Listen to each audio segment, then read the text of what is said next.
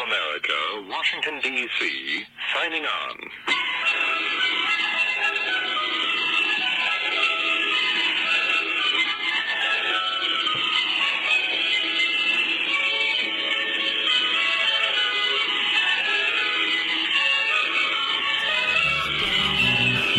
When the senses howl.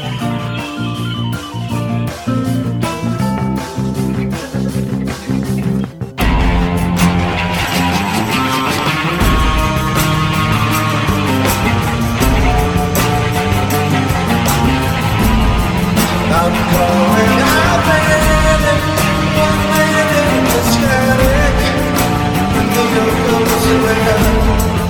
You say what out there, if anyone listening,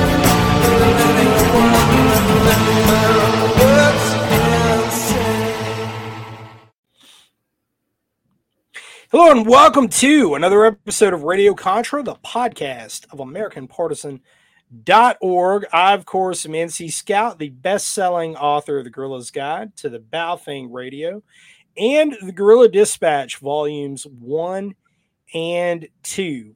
I'm sitting down today with my friend, my brother-in-arms, and a guy who is going to be here in North Carolina in just a couple of weeks, teaching his series of courses, Ground Rod, and we're going to be talking about that. But Kate from Combat Studies Group, what's up, brother? Always good to sit down and talk with you, man. Oh, yeah. Now, for longtime listeners, they know who you are. We've done many episodes together, and we've broke bread many times. I'm grinning from ear to ear because last time you were out here for Ground Rod 1 and 2, we had an absolute blast. It was so much fun. You're going to be teaching that again, and you've got a couple of other classes you're going to be teaching out here as well, right? Yeah. Yep. We're doing the gunfight concepts and hard target traveler as well. Yeah, man. So a little bit about you, your background, what brings you here? What brings you to this? Honestly, when I started in this this kind of tech privacy adventure, I was deploying for one of the intelligence agencies, and I was just concerned about, my ability to securely and privately talk with my family back home or deal with business issues or, what have you.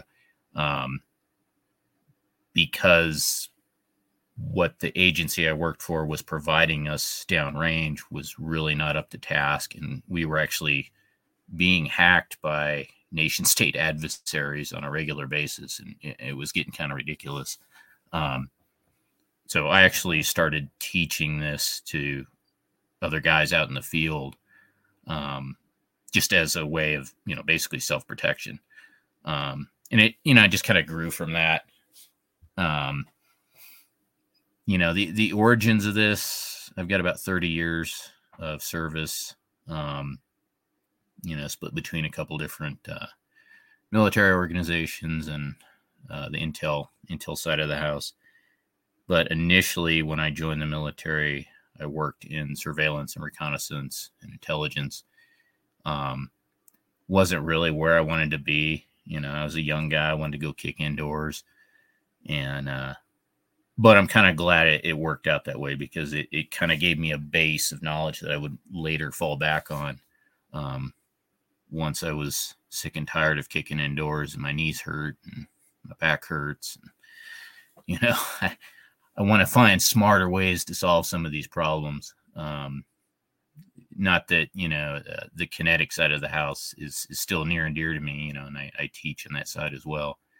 But it's really a small piece of the pie as far as, self-defense, if you want to put it underneath that. And a lot of this has just been proofed out downrange. As far as the particular devices or the particular applications or how one goes about setting up a a secure channel between point A and point B. And I was fortunate enough to be able to kind of war game this with some of the guys from the signals intelligence organizations out there. So yeah, that's kind of it in a nutshell. Yeah. It's, your experience obviously exceeds mine. And, but what I always tell folks when you're talking about communications, because I mean, that's the triad of effective action is shoot, move, and communicate. And, everybody focuses on the shoot. People think that they know about the communicate, but they really don't. For the most part, at least what I find in the larger 2A community, however somebody wants to define that, patriot community, goon community, whatever you want to call it. Like for all the listeners out there, whatever you want to call it, mag, militants, militia, patriot, 2A, it's all under the 2A banner, right? They think that they know about communications, but all of the people that are just now discovering all the things, and you can kind of see that in a lot of the information that's floating around out there.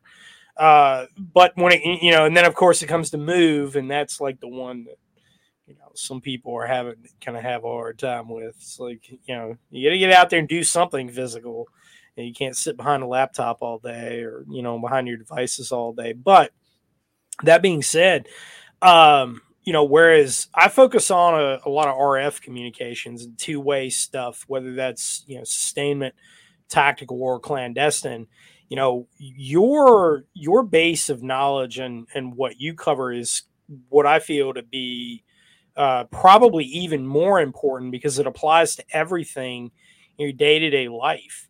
When you're talking about mobile phone communications, for example, I mean, nobody out there, with the exception of maybe like the very paranoid few, exist without a mobile phone today, or some sort of mobile device, or something with internet connectivity.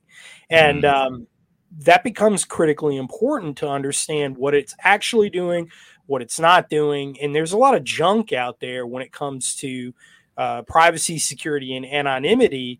There's a lot of misconception. There's a lot of people that are hucksters that are selling you on nothing more than buzzwords, and people that don't really understand threat modeling either. And that's where your base of knowledge is so important, because you've done it where it mattered. Your life actually depended on your capability of being secure, and it wasn't necessarily the United States government that was the primary threat. It was other governments that have this capability as well. So case in point, right.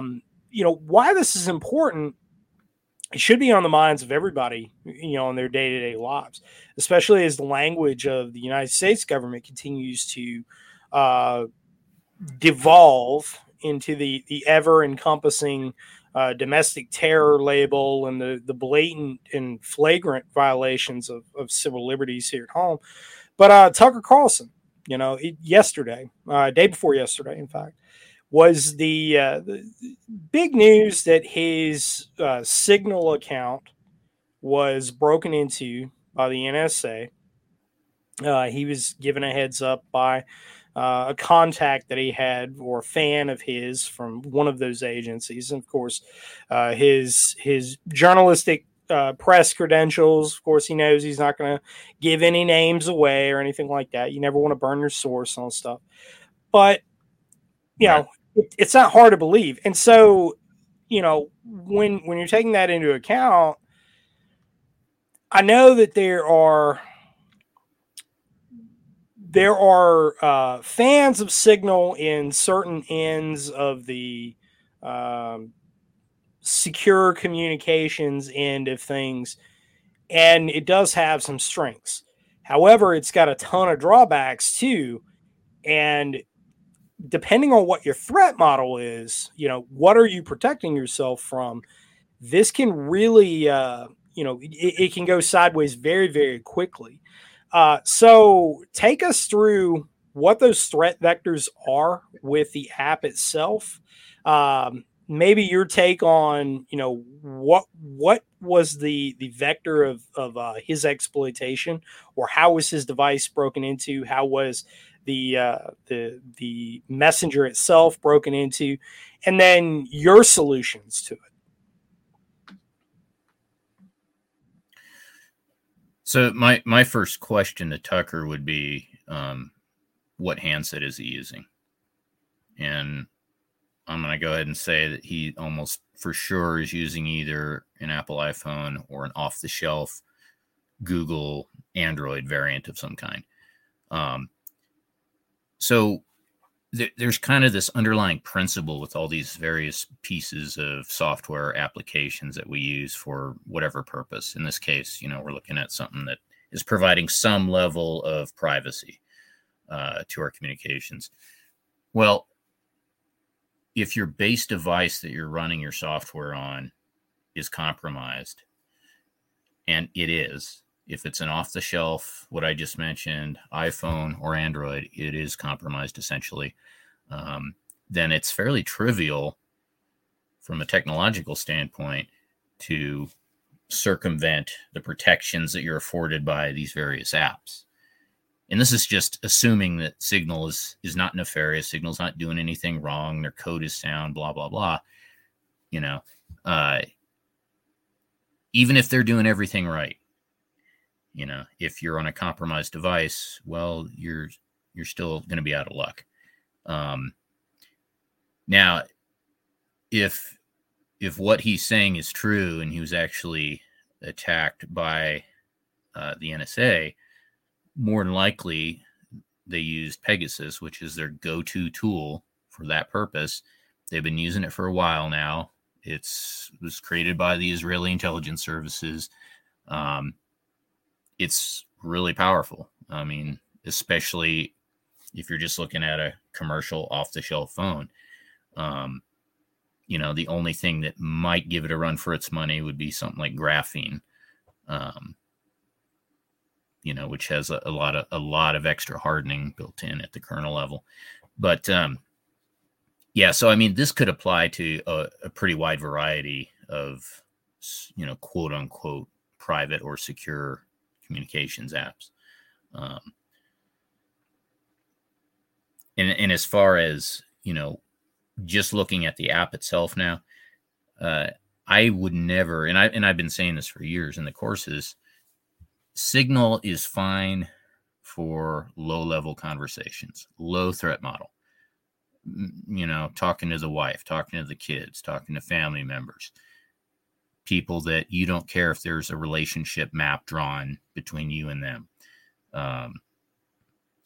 So it's not something I would use for serious business ever. If I was deploying and using this in a professional capacity, that would not be good, in my opinion. And frankly, there's much better options out there, which we can explore here in a second. And for that matter, just, since we're talking about Signal, even though Signal is open source, which means you can go to their public-facing repository on GitHub and look at the code and quote-unquote audit the code at your leisure, they, at least one time in the past, had about 6 months where there was a lag in what they were presenting as code and what they were actually using as code.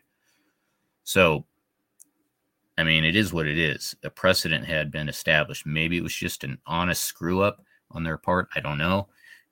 But it did occur, and they were hacked in 2019, exposing, some people's data.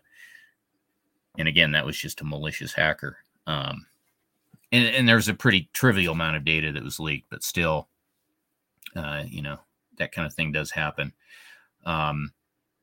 Signal still uses Google servers. They still use the Google Cloud Messaging, the GCM, and they still use some proprietary pieces of code, which are closed source.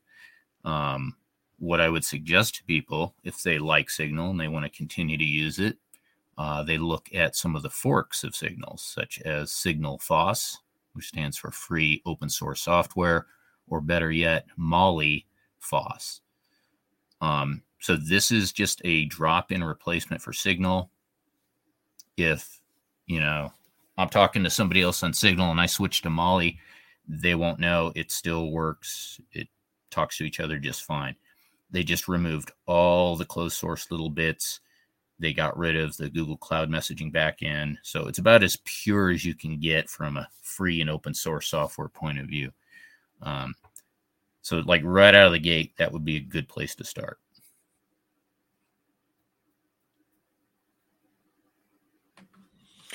So, yeah, that's 100%. One of the other issues with Signal is that when you're registering an account on it, and this is my biggest, the fact that they use Google servers should be a red flag. A lot of people, I don't think, know that. So that was awesome to point out. But my biggest hang up with it is that you're using your phone number to activate the account.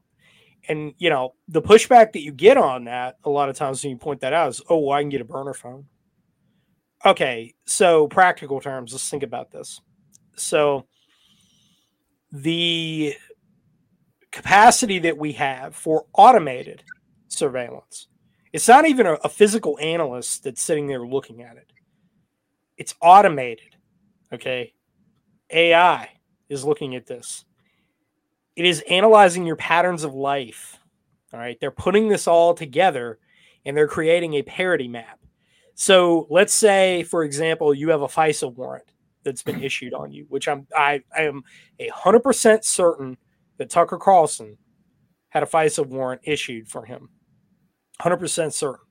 I know this from the fact that I'm familiar with the laws as pertains to Title III. And do what? I would agree with that. Yeah, he is talking to foreign nationals. So you got to understand with FISA, for all the listeners out there, for FISA, if you are dealing with anything that is international in communications, and this includes, by the way, a lot of people think that, I have something hosted in Switzerland, I'm good to go. Well, how does your data in motion, when I say something hosted, I mean like, let's say Proton Mail, for example, hosted in Switzerland, has some issues. A lot of people use it. Am I saying don't use it? No, that's not what I'm saying at all. But it has some issues, okay? The data in motion from point A to its arrival is what you're seeking to obscure. And if you have a FISA warrant that's out for you, which you have no knowledge of, by the way, they're not going to let you know, hey, we've got a FISA warrant for you because FISA stands for Foreign Intelligence Surveillance Act, right? Yep. So if your communications are international in scope, they're going to surveil them. Okay, that's no ifs, ands, or buts. That's what's happening. So if you don't understand that process, for all the listeners, if you don't understand that process, you might ought to get a crash course in just that. That to understand, again, I keep using the term threat modeling. There's a reason for that. You need to understand what the realistic threats are and what may be wild-eyed tinfoil hat stuff. And, these days, that's kind of the lines between those two are kind of blurred. But that being said, so for all the folks out there who say, oh, let's just get our burner phone and we'll have a burner phone number and nobody will know. Well, you're not changing your patterns of life, okay? And who are you talking to? Whoever it is you're talking to are not changing their patterns of life either, because we just don't do that, right? That's not realistic. All right, we're not doing that. And it's unrealistic to expect that people are just going to magically change everything that they do, where they are operating, their day-to-day life, which comprises their patterns of life, everything that you do, right? You're not going to change that. So oh, I'm going to use my burner phone, that becomes null and void, because if you're using that in the exact same way, talking to the same people for the most part who are behaving the same way, you create parity there, right? And so you might get away with it for a couple of times, but if you think that's an effective means of obscuring what you're doing, I got news for you. A lot of insurgents have tried to do that from about 2006 forward, and a lot of them got real dead real quick because they were doing that. You don't have to necessarily take it from us. There's a lot of examples of this out there. Okay, the metadata, when General Hayden said before Congress and was laughing about it, that we kill people based on metadata, this is what he's talking about. Okay, so you can either listen to it, take the advice, or not. If not, well, can't say that we didn't try here. So with that being said, Signal passes off quite a bit of metadata. Your phone number, your individual phone number, and all the data that's attached to that you may or may not be aware of, is a big, big chunk of data on you, whether you have knowledge of that or not. And so with Tucker Carlson, he specifically, his quote was that he was talking to someone and they had that conversation, they being the NSA, had that conversation and knew that he was scheduled to talk to Vladimir Putin and was going to have an interview with him. So they had that metadata. How did they gain that? Well, they knew who the other guy was. They already had a pattern of life based on the association from him to point B, whoever that other person was. Right. And so they knew, okay, phone number here, we're putting them together, and they were surveilling quite a bit on them, SMS messages, phone calls, all the other traffic that was going out, emails, because, we're doing all the things from our mobile phone, social media traffic, all of that stuff. Right. And he probably didn't use very good means to conceal that traffic. Right. It's, because he didn't do that. So, Signal, again, has some major holes in it. I'm 100% with you. Probably that I use it for white side communications, stuff that's above board. Yep, people, 100%. We've already, met one another. We, know one another. It's, and I'll tell you something else that a lot of people don't know about Signal is we all know that when you register your account on there with your phone number, it alerts everybody else on the Signal network that you're on there. What does that tell you? The other thing that it's doing that people don't know, and this happened to me in May, I started getting invites from random phone numbers, invites, right? Like posing as different things. A couple of them were females. One of them was the profile pic, because it's very small and I'm not clicking on it, but looked like it was a soldier. It's just like, this is kind of strange. And the phone numbers, though, you could see that because there was no profile name attached to it. It was just a phone number. We're on the phone number, a couple of them are coming up to Ukraine. One of them is Russian. Okay, so what are they doing on the Signal network? They're on there, right? I have it. I have screenshots of it. Of course, you block that user and you report it to Signal's admin, but I have screenshots of it. So, for anybody that thinks that doesn't happen, there's no way that could happen. Yes, it does. I have screenshots of it. It happened. So how did they do that? What can they see? They can see your phone number. Mm-hmm. That's a big piece of metadata, and they got you at that point. Well, let's face it. In this day and age, your phone number is almost akin to your social security number. It is a personal identifier. Most people have a phone number and they keep that phone number.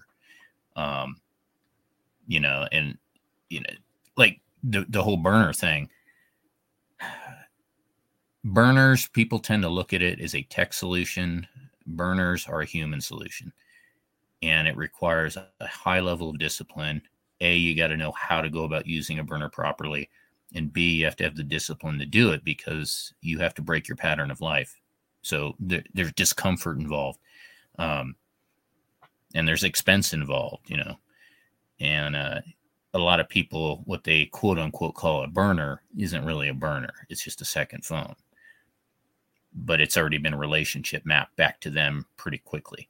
So, it's kind of a case of a little bit of knowledge being a real dangerous thing. That's a good way of putting that.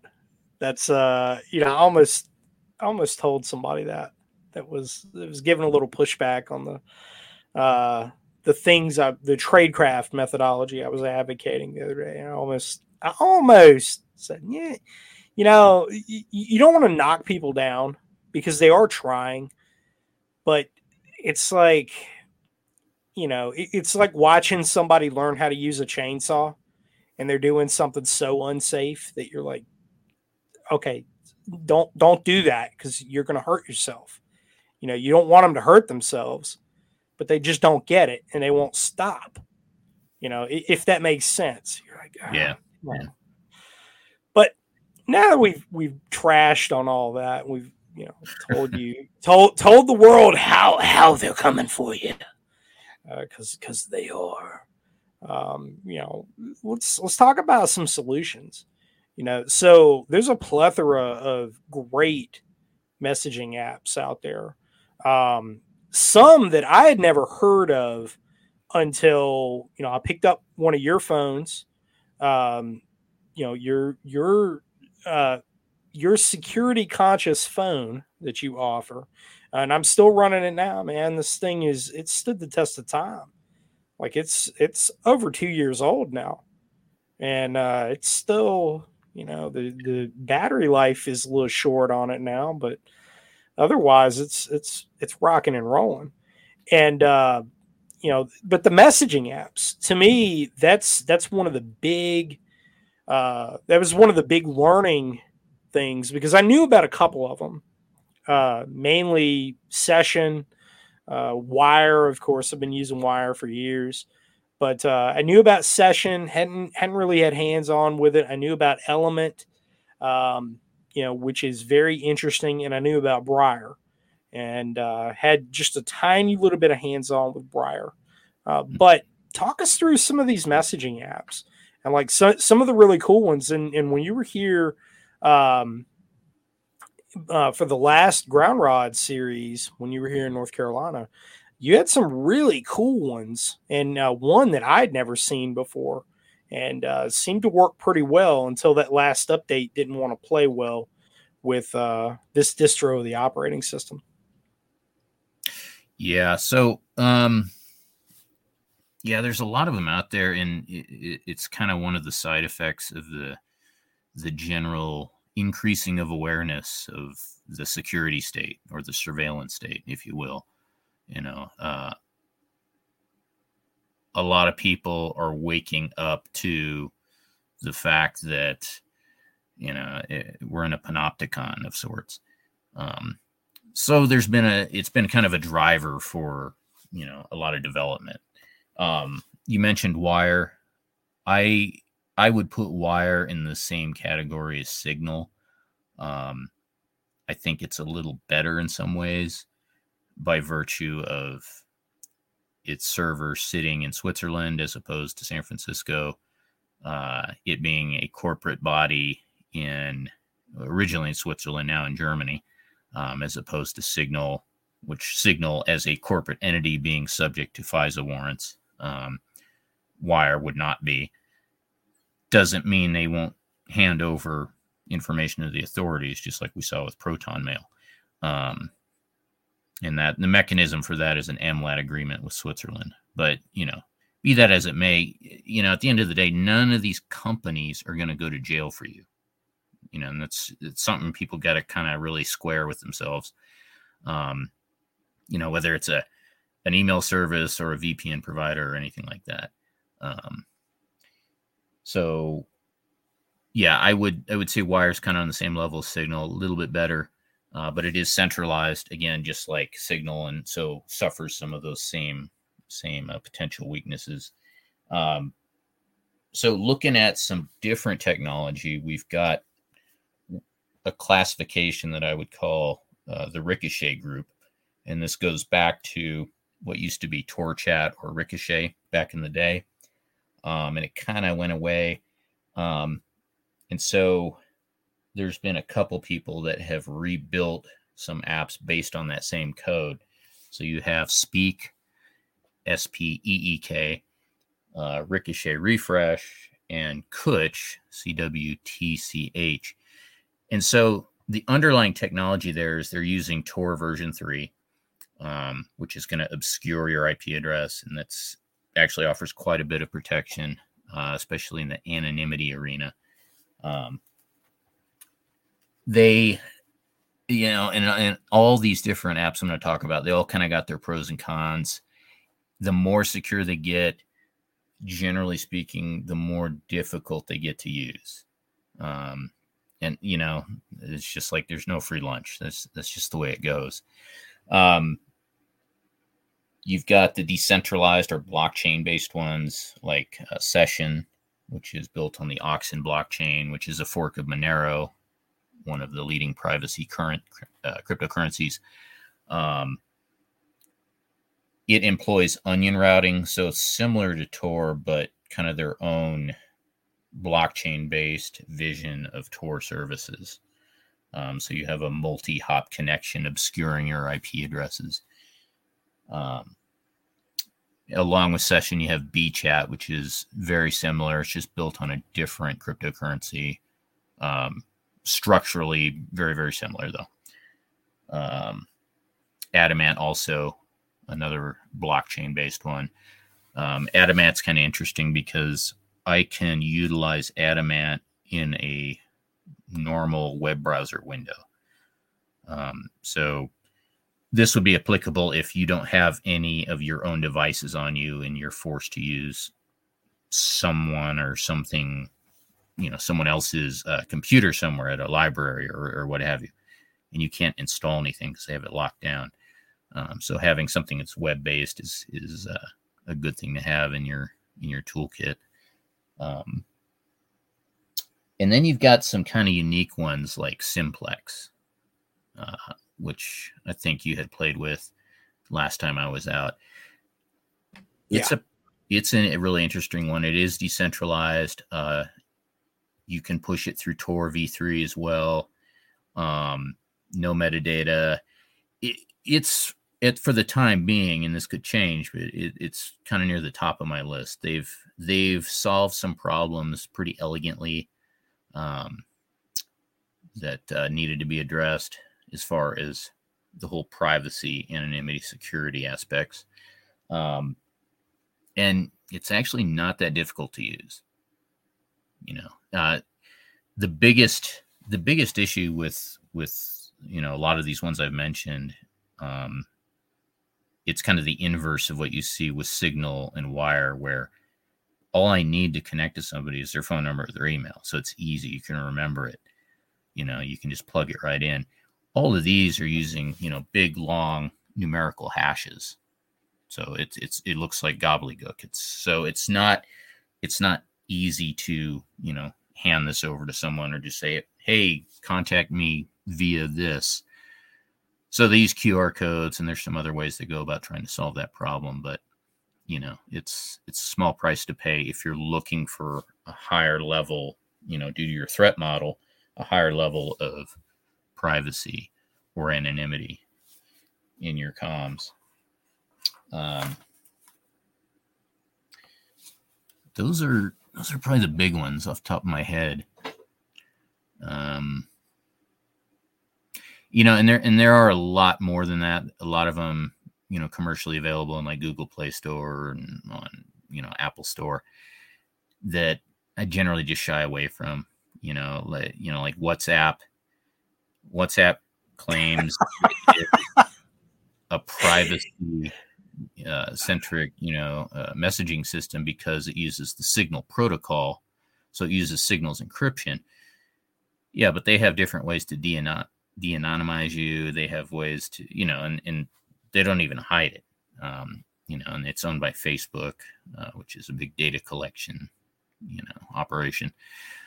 So that's just a joke, and there's Dust, and a bunch of other ones, tons and tons and tons of them. I would stick with the ones I mentioned. They're open source. You can look at the code. The code can be audited. There's a level of accountability there. They're not engaging in, roll your own crypto like the Telegram guys. Telegram's another one that, in my opinion, is just a dumpster fire.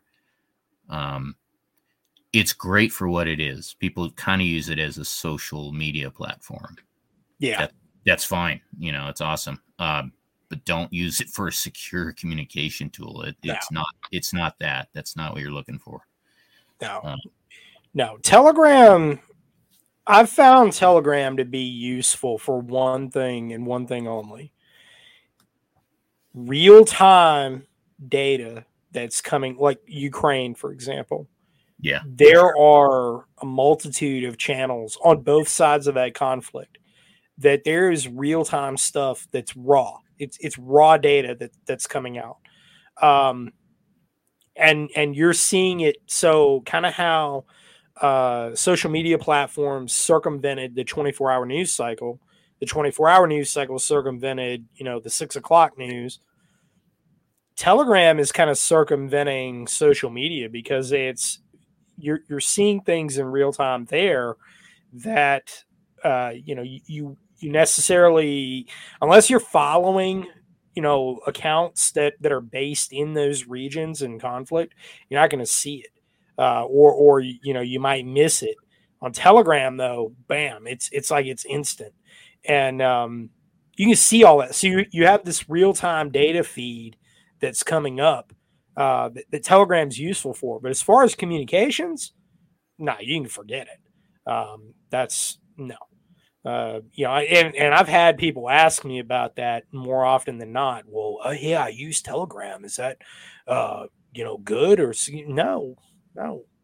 And it's hosted in Britain, which has probably the worst of the privacy laws or laws regarding privacy. They you don't have any rights in Britain. MI5 is very, very adept.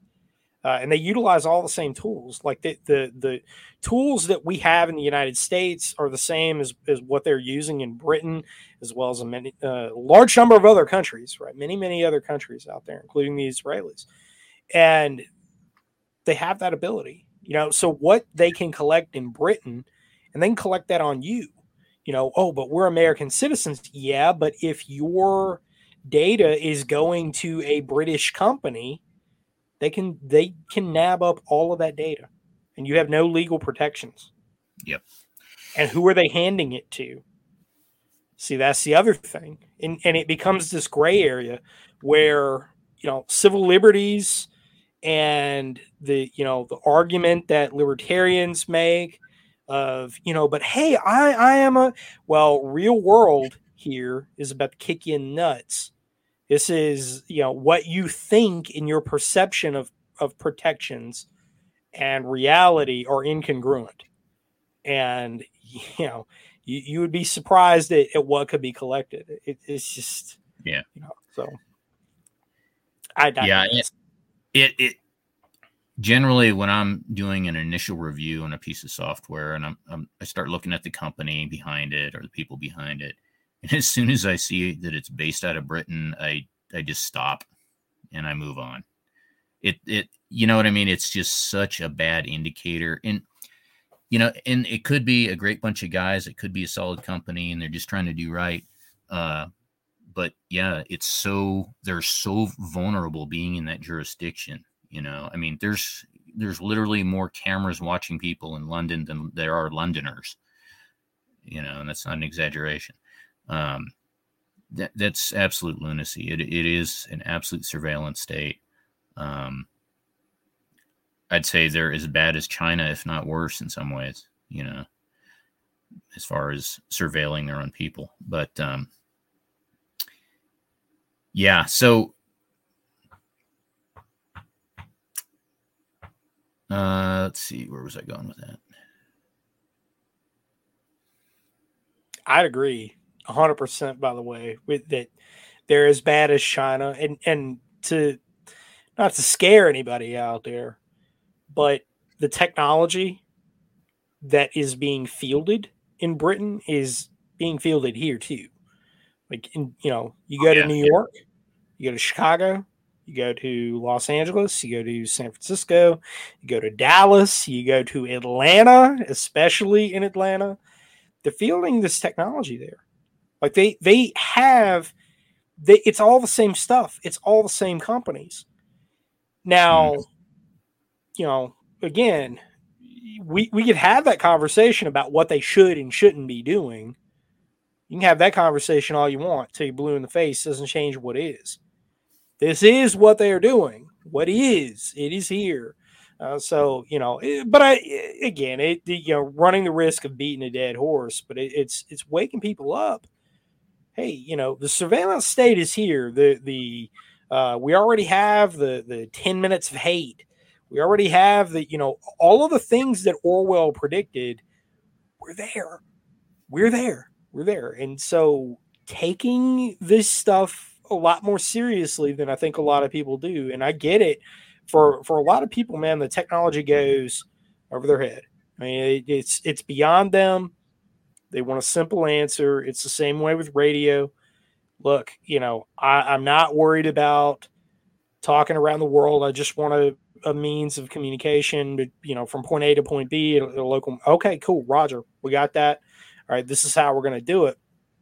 Well, I think from hearing the feedback from the students in Ground Rod 1, especially, that, your course really addresses those needs and does it in a simple way to where, anybody could follow this. It doesn't assume any prior knowledge. And I think that that's really important because, a lot of people get intimidated by, communication security, ComSec, internet security, IT, networking, and all that stuff. They get really intimidated by that and they get turned off. And so I think that you have a unique packaging and a unique instruction style that makes it accessible to a lot of people. And I think that's really important.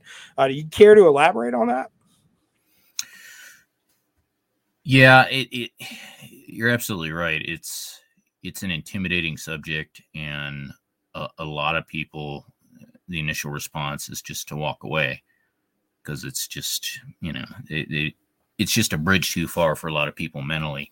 Not that they're not capable. They just, they're not sure what to expect. And they're kind of expecting this horrendous, math lab they have to sit through and try to understand all these new concepts. And I try to really just boil it down to guy off the street level. Anybody can understand this stuff, and bring some simplicity to it. I'll offer kind of boxed up solutions for people, sort of like the apps we mentioned. But also I try to make sure real hard that people look under the hood. They understand why is it do it this way? What's actually going on? When I send an email, where does it really go? And, things like that. I think it just helps kind of having that little bit deeper knowledge of what's really going on behind the scenes. And then, and then in the follow-on courses, we go a little bit deeper into the stuff. And people are usually pretty comfortable keeping up at that point. We were talking about jurisdictions earlier, and it just made me think of VPNs. And, I just had this discussion with someone the other day, talking about this VPN or that VPN. Which is a virtual private network. If you're not familiar, it's basically a way to obscure who you are on the web. It masks your IP address, and your IP is replaced by the VPN provider's IP address. So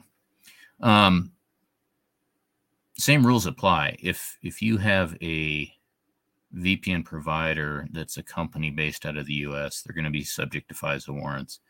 So there's no expectation of privacy there. There just isn't. Unfortunately, that's just the harsh reality. And for that matter, I generally just tell people, stay out of the Five Eyes. And the Five Eyes being an intelligence accord between the US, Canada, New Zealand, Australia, and Great Britain, kind of the commonwealths, as it were. And they freely share information between each other, and on each other's subjects / citizens. And I mean, it's not all bad. There's some good that comes out of it, out on the battlefield. But it, like anything else, can be used for nefarious purposes, especially when it gets turned inward towards the citizens. And we see a lot of that going on. So just as a kind of rule of thumb, if you're dealing with a company that's providing you with some kind of data service or handling your information, best to avoid ones that are based in Canada, New Zealand, Australia, Great Britain, in the US. And again, that's unfortunate, but that's just where we're at in this whole thing. So, which kind of leads me to the whole DVPN thing, which I touched on briefly, I think, last time we talked. Meaning decentralized. So this is newer tech. It's kind of a newer way to kind of square the circle using the blockchain tech that's out there to provide a solution. And you could argue it's structurally similar to something like Tor, where you've got multiple nodes that your traffic gets routed through, each one with a corresponding layer of encryption. But it does it in a different way. It doesn't have some of the same vulnerabilities that Tor might have. And the two big ones out there would be LokiNet and Belnet. And just like Tor, you can use them to mask your traffic, or you can actually visit sites that are hosted within that ecosystem. Again, like on Tor, you could visit you could go to homedepot.com through Tor, right? And the IT guys at Home Depot would not be able to ascertain who you really were or where you were actually coming from. Or you could use Tor to visit a website that is hosted within the Tor cloud. So it would be a random number.onion site.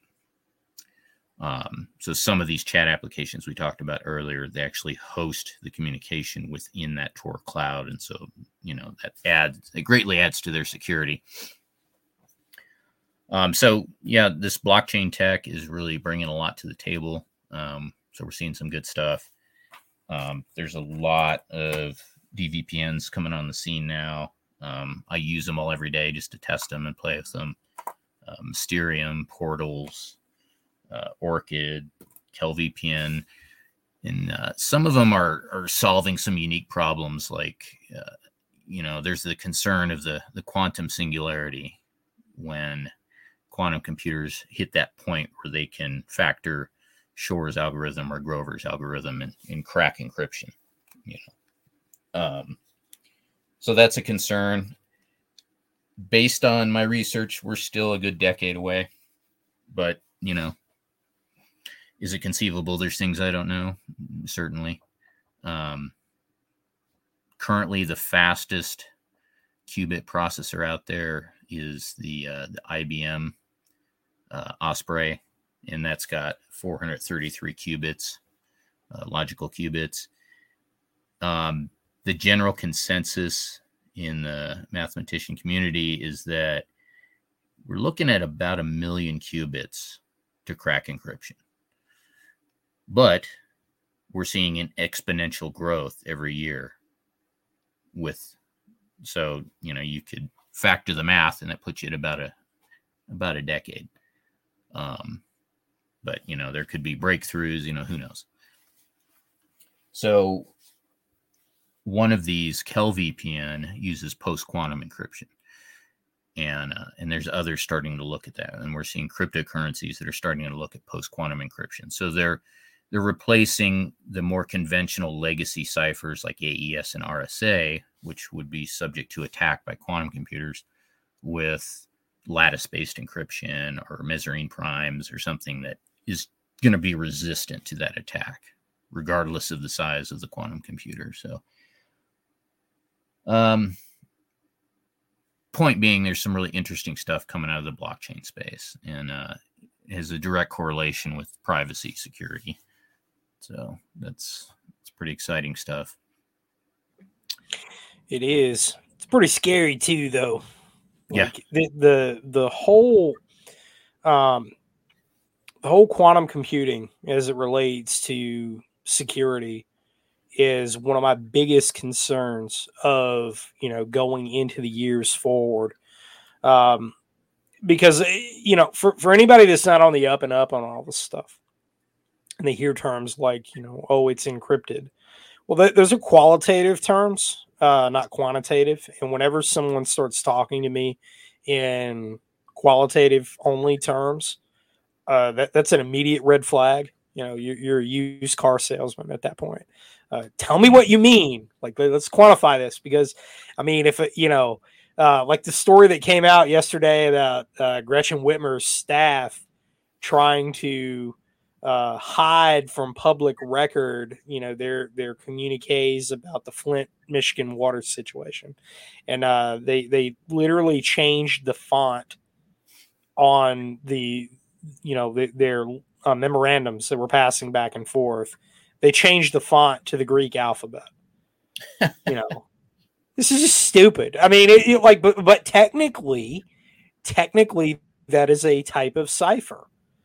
Yeah. By definition, this is a type of encryption. It's a really stupid one, and one that is easily defeated. And I know why they did it that way, so that they could hide from public Q searchers. That's what they were doing.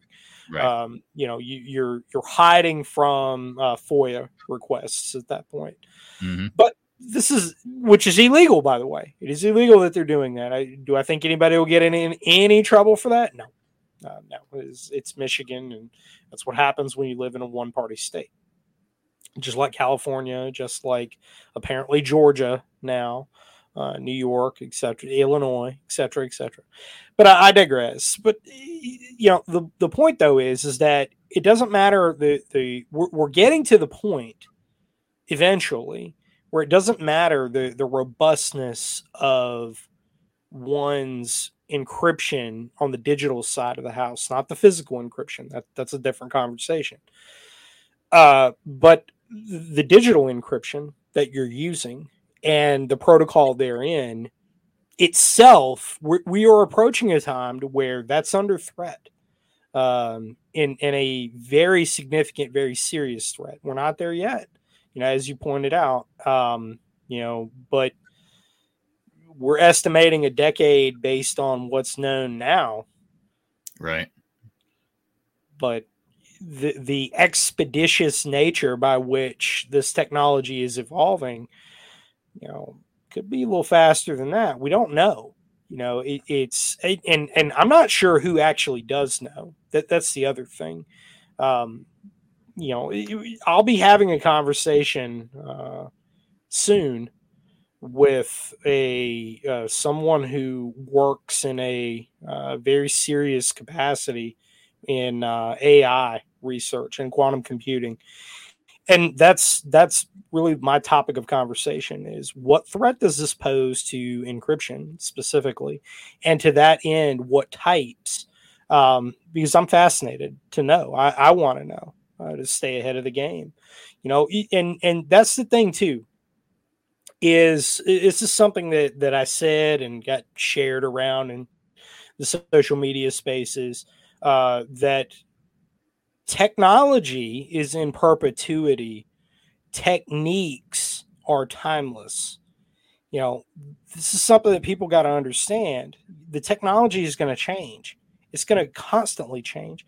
Like what we're advocating people to do today may not be so tomorrow. You can't get so married Yeah. to one thing.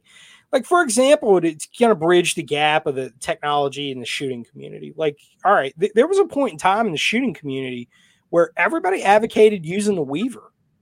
We don't do that anymore. It's stupid. Like, if you use the Weaver stance in a class, or if you see an instructor advocating using the Weaver stance in class, like, what are you? This is dumb. What are you doing? You know, we don't do that anymore. We don't. That doesn't work. And there's a lot of valid reasons why that doesn't work. Like we don't do that. But there was a point in time where people advocated that. Signal, for example, bringing us back to Signal. You know, 2014, 2015, Signal was a solid option. You know, there was the same drawbacks then or drawbacks now, but it was a very solid option then. Nowadays, why would you why would you trust your life to something you know has vulnerabilities when you've got other options that are seeking to close those holes? It's just, you know, I don't know. Am I off base? No, you're 100% correct. We luckily we have so many things to choose from now. And I mean, you could apply that in the technological space or in the kinetic space. You know, like the Weaver. You know, back in the day, that's what we did. That's what we knew. And you know, fast forward through 20 plus years of warfare, and you know, we learned a thing or two. And you know, it's not that you know you're necessarily going to lose a gunfight if you stand in a Weaver. It's just it's a technique, but it's not the preferred technique. You know, there's some benefit to shooting in some other ways. So same thing with, you know, Signal. Again, low threat model, you know, it's fine for what it is, but there's much better techniques. There's better options, especially as you move up that threat model. And, you know, I have to kind of look at everything through the worst case scenario, you know, lenses, because I think that's the best point for me to teach this information from, whether it's, you know, kinetic skills or tech skills, because your reality is going to fall somewhere below that threshold, you know, hopefully way below that threshold. But I don't want to underteach. I want to overteach, you know? Yeah. You know, it's better to already be doing something that exceeds the standard than to realize what you were doing was pointless, or what you were doing, what you thought was really good. You know, you've been on countless deployments, and you know, you watch a lot of strange stuff when you're deployed, like random documentaries on things that are just like, what the fuck? Like, why are you watching that? But, man, one of the things that woke me up to this whole privacy, security, anonymity, maybe you need to be paying attention, stay ahead of the curve. You know, I was watching a documentary on bodybuilders in Southern California that had a steroid ring, and they were traveling to Canada. They were going up to Vancouver, coming back down. They were going up to Canada, buying the steroids, coming back down. And so they've got this DEA investigation. You know, they got busted. They all went to federal prison for drug trafficking, and made a documentary about it. And it was really fascinating, man, because, you know, how they were communicating was they were using hush mail for everything, you know, and all of a sudden, you know, and this was back, this was probably 2008, I think. And so I had I had a hush mail account, I think, at that time. I know I had one before that, but I think I had one then. It was still around. I closed out a lot of stuff before I deployed, but the second time around. But anyway, so we're sitting around watching this, and we're like, oh, like all those things that we're using to track, quote unquote terrorists, Iraqi insurgents and whatnot.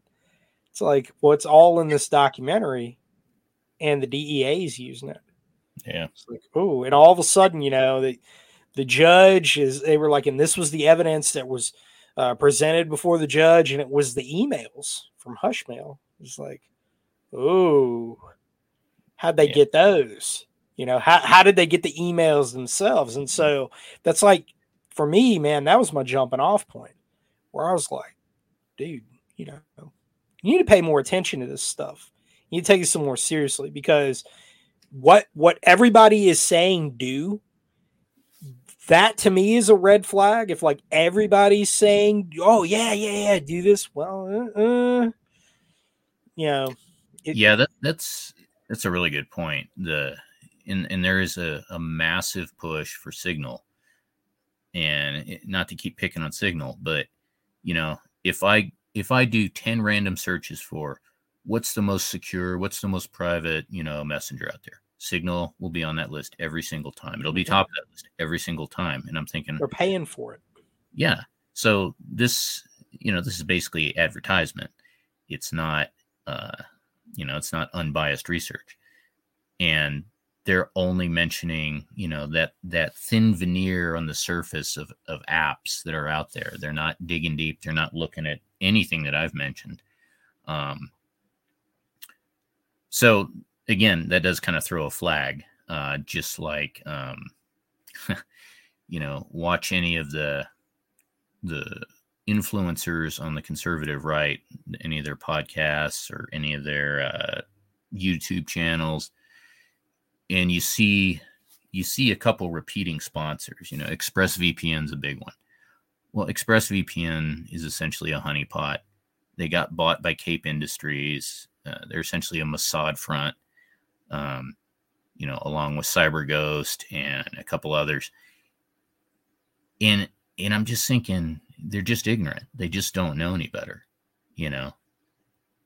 And do a search for a VPN in a search engine, and you'll get those, curated ads that pop up first, and it'll be ExpressVPN constantly. Again, yeah, that definitely throws a flag. Yeah. So you see that stuff all the time. When think about it too, like, Signal's got a lot of money behind it. Like, they're not necessarily transparent about where some of that comes from. Right. It's again, I don't want to turn this into beating up Signal now that we've done it for an hour and 2 minutes, but it's to make people think, start questioning stuff. There's 6 ways in, 12 ways out, right? Like that's a terminology for SEER. There's six routes in, you need to have 12 routes out, double the amount, routes of egress, so on and so forth. But and it was a really cool survival manual back in the day. If it's still around, I got a few copies floating around here. But you have to have that when it comes to everything. Like, pace planning. Pace plan, in the book, Guerrilla's Guide to Battlefield Radio, pace plans in there. You talk about communications planning, teaching in class, you teach it in class. It's, pace planning is the bread and butter of communications, route planning, mission planning, everything that goes into that, like primary, alternate, contingency, emergency. And so when we're talking about digital security, and we're talking about, your communications via IT protocols, you really need to have a multitude of options there and be studying up on what those vulnerabilities are behind it. Don't trust what everybody is saying, everybody, quote unquote, right? Because, if you don't know, be honest about it. Don't be one of these kids out, these edgelords, and that's what they are. Gamma personality types that are know-it-alls. And oh, we only do this. Okay, show me where you've done that. Show me where you've done that where it mattered. Ooh. And then I might take your opinion a little more seriously. But it's I don't care what you did in the lab. That's nothing but academia. I don't care what you did playing airsoft with your 3 friends, and out in the woods behind the at the end of the cul-de-sac where you live. Like, I don't give a shit about that. That doesn't matter, man. Like, nobody's coming after you. Like, it's all irrelevant, man. But, with that said, techniques are timeless, right? You can apply techniques to everything you're doing, have a primary means, alternate, contingency, emergency, break down those communications, compartmentalize them based on white side, what you're doing overtly, red side, which has a layer of obscurity there. You don't want the world knowing. It's the way I establish red side communications is people that it is known that you know them, but you're obscuring the nature of what you're talking about. And then black side communications, which is, the utmost ComSec. You don't even want people putting the association together between the 2 targets. And what we're talking about here, these messaging apps, the decentralized nature behind them is how to do that. Briar, I'll throw one last thing out there.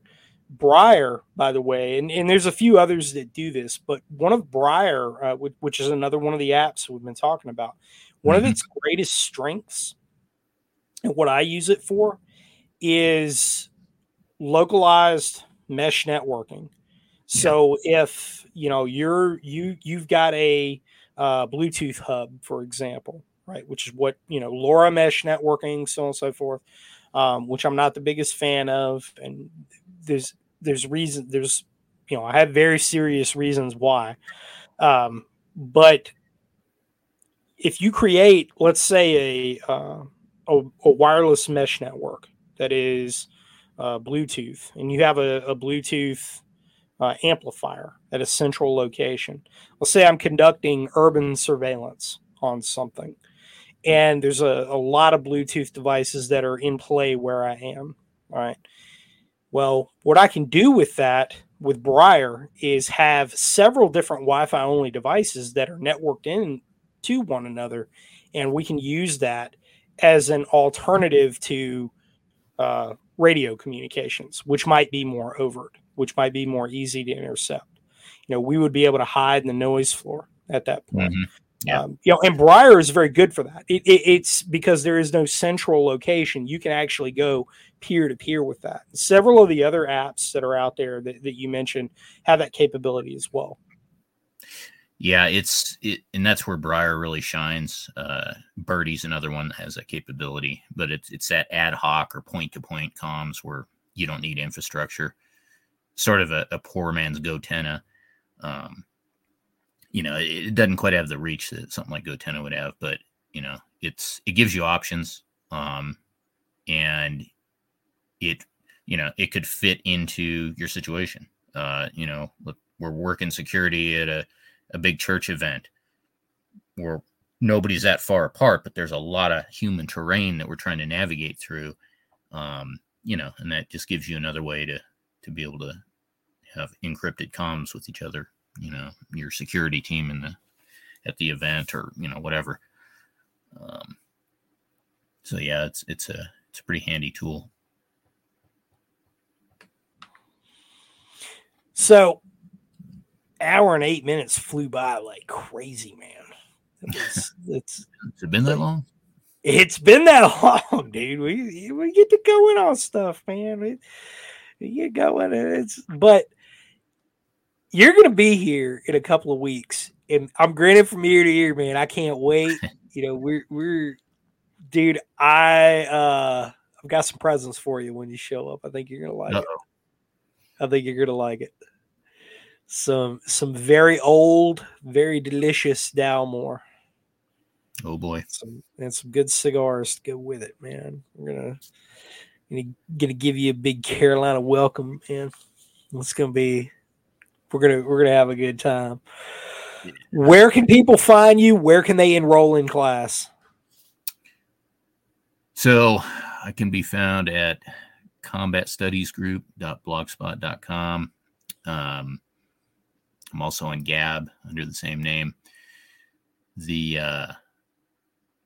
I'll have, 4 courses out at your place. September 15th will be Gunfight Concepts, Pistol and Carbine. That's 3 days. My co-instructor is a former member of Delta Force.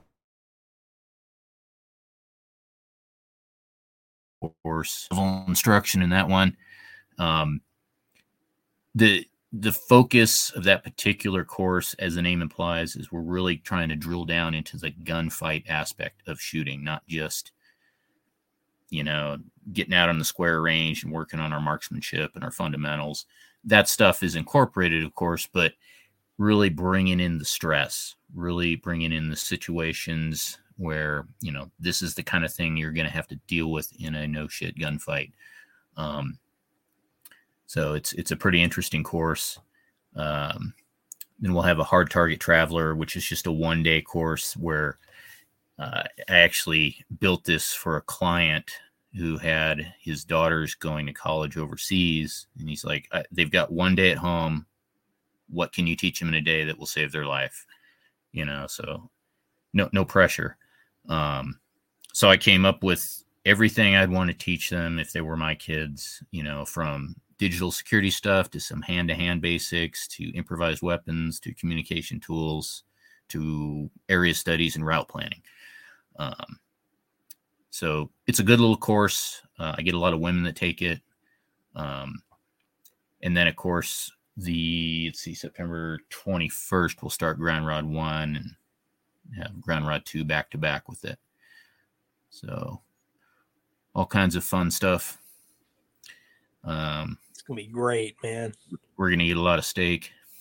Yes, we are. Yes, carnivores.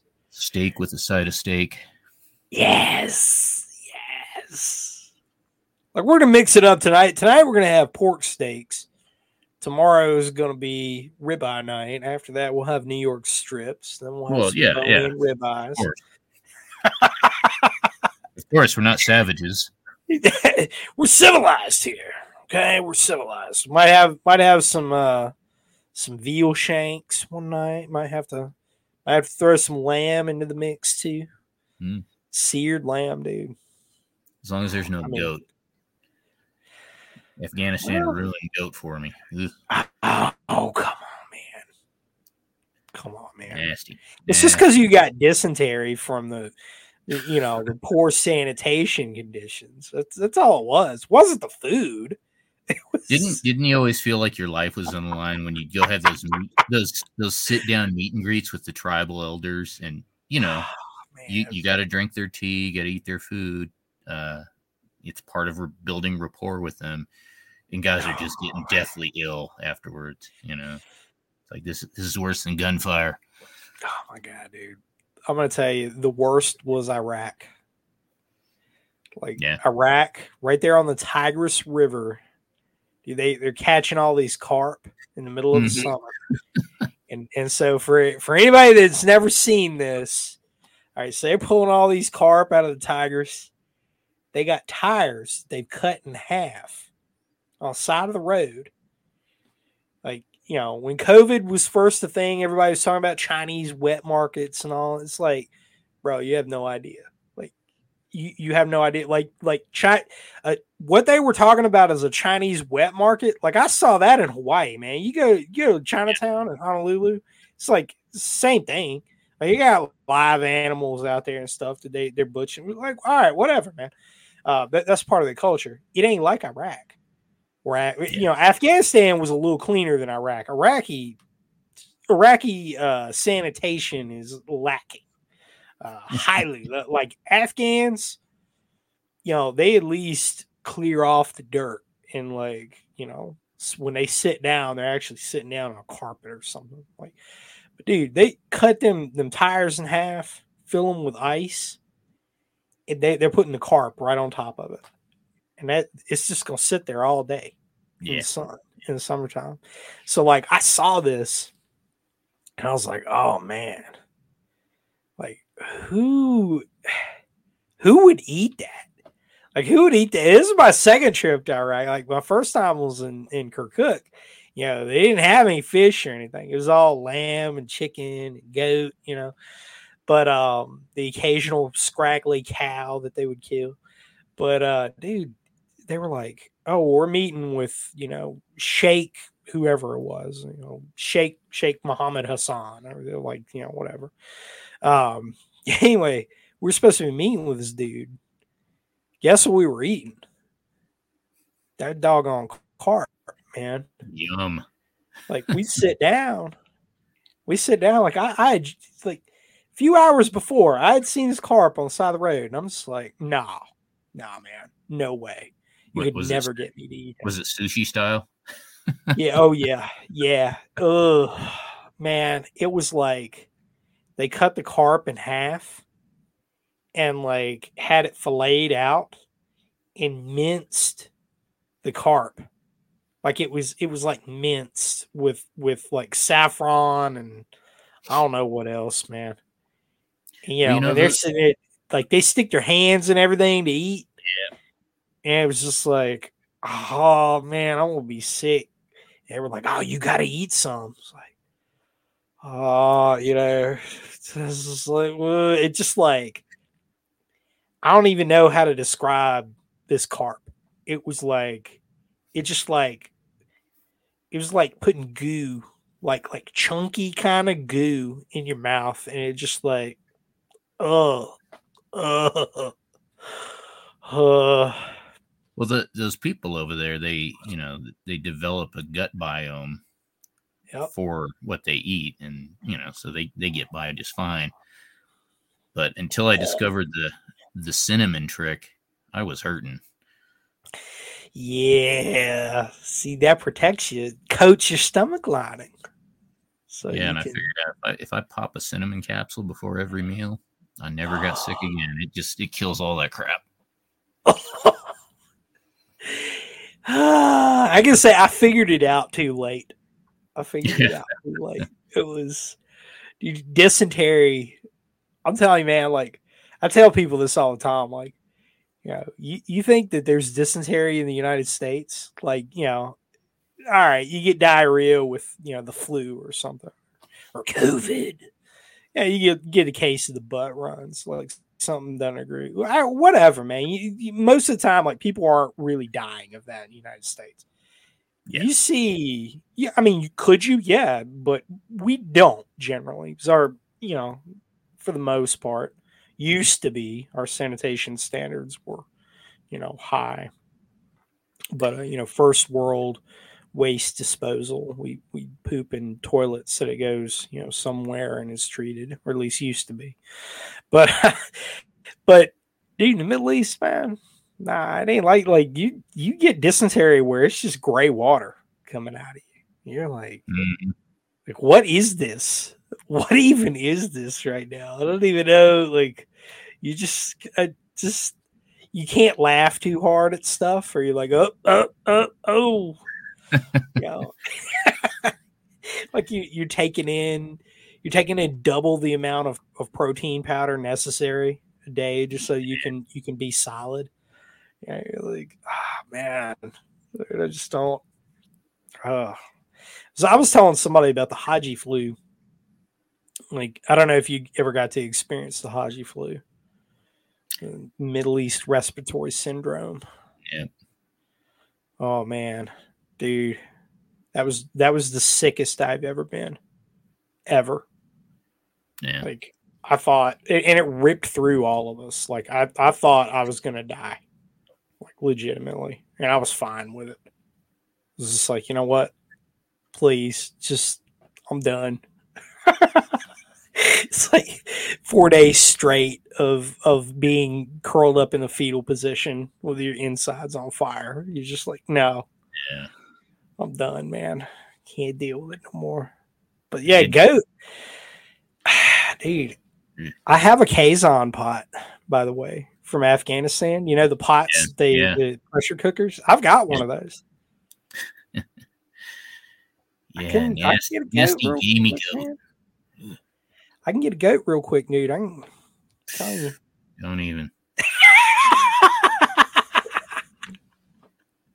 Now, I think the sickest I got over there ever was, it wasn't a virus or anything. It was, I did a winter in Kabul City, and I don't know if you've been there in the winter, but those people, there's no trees. They've deforested the whole freaking area. And so they got nothing to burn for heat and for fuel. And so they just burn whatever they can get their hands on, which usually turns out to be like tires and car batteries. And so the haze that fills that valley is like nothing you can imagine. And I mean, I went home and my lungs to this day are messed up from that. But yeah, I had bad pneumonia. Man. Nasty. No, I never got to experience the joy of Ugh. Kandahar or Kabul. I was down in Kandahar. Kandahar was interesting. It's an interesting city in a lot of ways, both good and bad. Yeah, Kandahar is definitely different than Kabul. Yeah. Kandahar is a little more rustic, man. People were a little, I heard about Kabul. Kabul was cosmopolitan, about as cosmopolitan as you could get for Afghanistan. For Afghanistan, yeah. Kandahar is kind of like the the Georgia of Afghanistan, like all rednecks down there. Yep. Oh man, it's good times, man. Good times. Kandahar City. Oof. I did eat some good stuff in Kandahar though. Didn't necessarily agree with me, but it tasted good. Yeah. Now let's just say I don't miss the cuisine. Nah, man. Nah. But the one thing that I'll say about Afghanistan, Iraq too, Afghanistan, is it proves without a shadow of a doubt the resiliency of the human race. Because if them people can survive out there off of nothing, you can too. You can make it too. You ain't gonna like it, but you can make it. Ugh.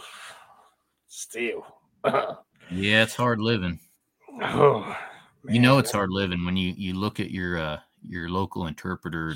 He looks like he's maybe 45. He tells you he's 20. Yeah. It just takes a toll.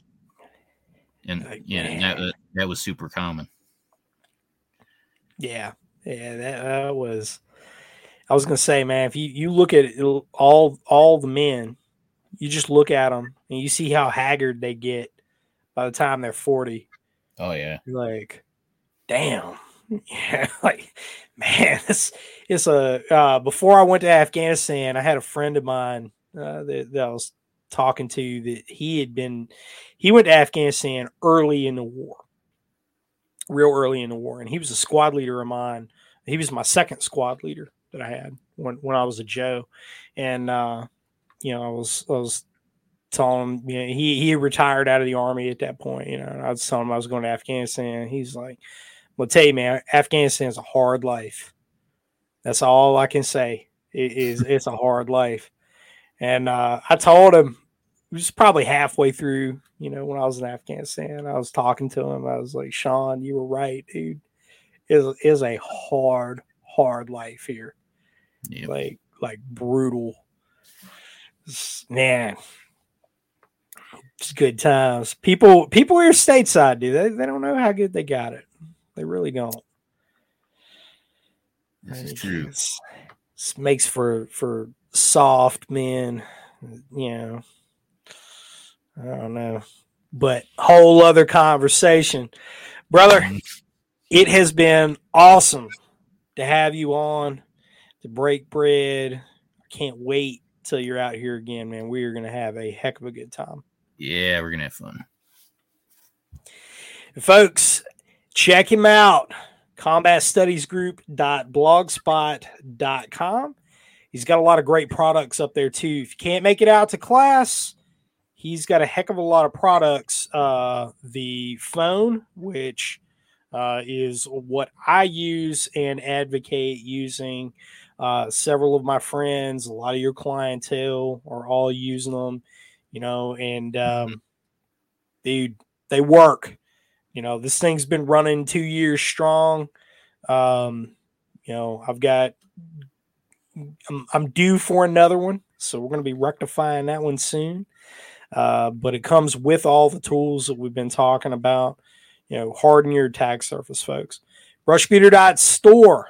Brushbeater.store, free shipping on all orders over $100 over there. And all of the products that you need for communications, getting that squared away. I've got radios, connectors, coax cable, everything that you need to get a station up and running. All the professional references that you could ask for.